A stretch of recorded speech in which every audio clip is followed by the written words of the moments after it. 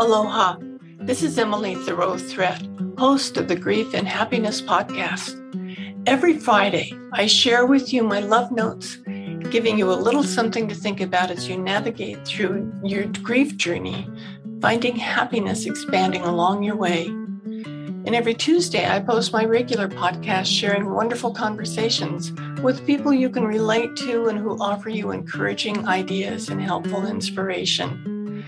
I'm so grateful you're joining me and look forward to hearing from you, your thoughts. Aloha. Welcome to my podcast for today, which is called Grief This Time is Different. On a Monday morning, my niece called to tell me that an ambulance was taking my sister to the hospital. I knew immediately that this was it for her. She had health challenges over the years, but up until Monday morning, I hadn't felt that it was her time yet. Now it was. I wasn't surprised when my niece called me to say that she died at the hospital. I work with grief and grieving people every day. I write about it on all my social media, and I even wrote 2 books about it. And I thought, I can handle it, that I could keep everything in perspective. But that day, I fell apart. I was thinking about when someone told her friend that it had just died. I found myself struggling for the right thing to say, and immediately, "I'm sorry for your loss," popped into my head, but I stopped myself from saying that.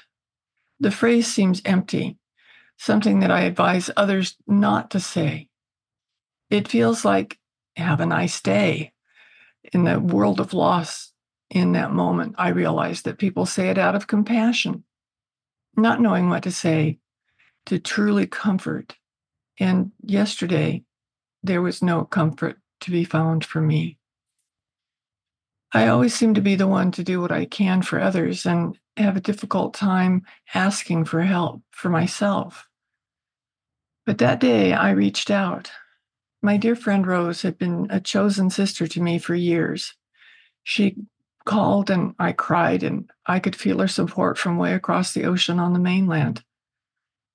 She said for me to sit where I could put my feet stretched out in front of me, and that I could see her sitting across from me and putting the soles of her feet against mine. She said, "Feel that energy?" And I did feel the energy in my feet that spread a warmth and comfort up my body. I'd never done anything like that before. The uniqueness of the experience made it powerful, and I was able to inhale without tears. Rose also sent me a link to some beautiful music that was so comforting. Then I heard from another dear chosen sister, Sandy, who said, "My heart goes out to you. I pray comfort of fond memories swell up and far outweigh the pain of your loss."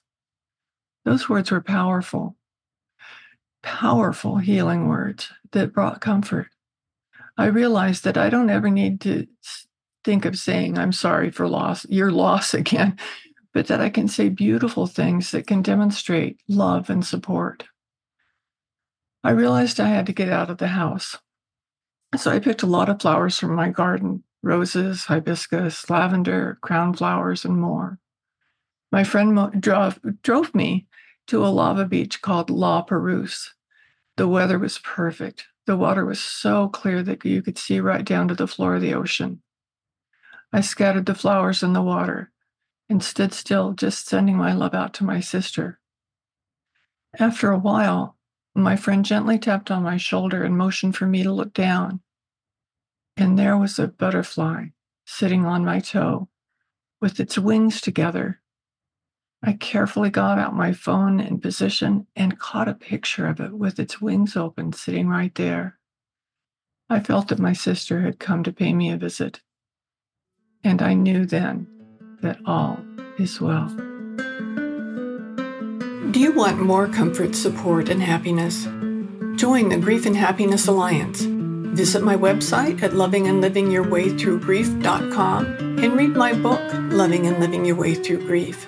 Be sure to subscribe to our podcast, rate it, review it, and binge on all our episodes on grief and happiness. I can't wait to welcome you back to another episode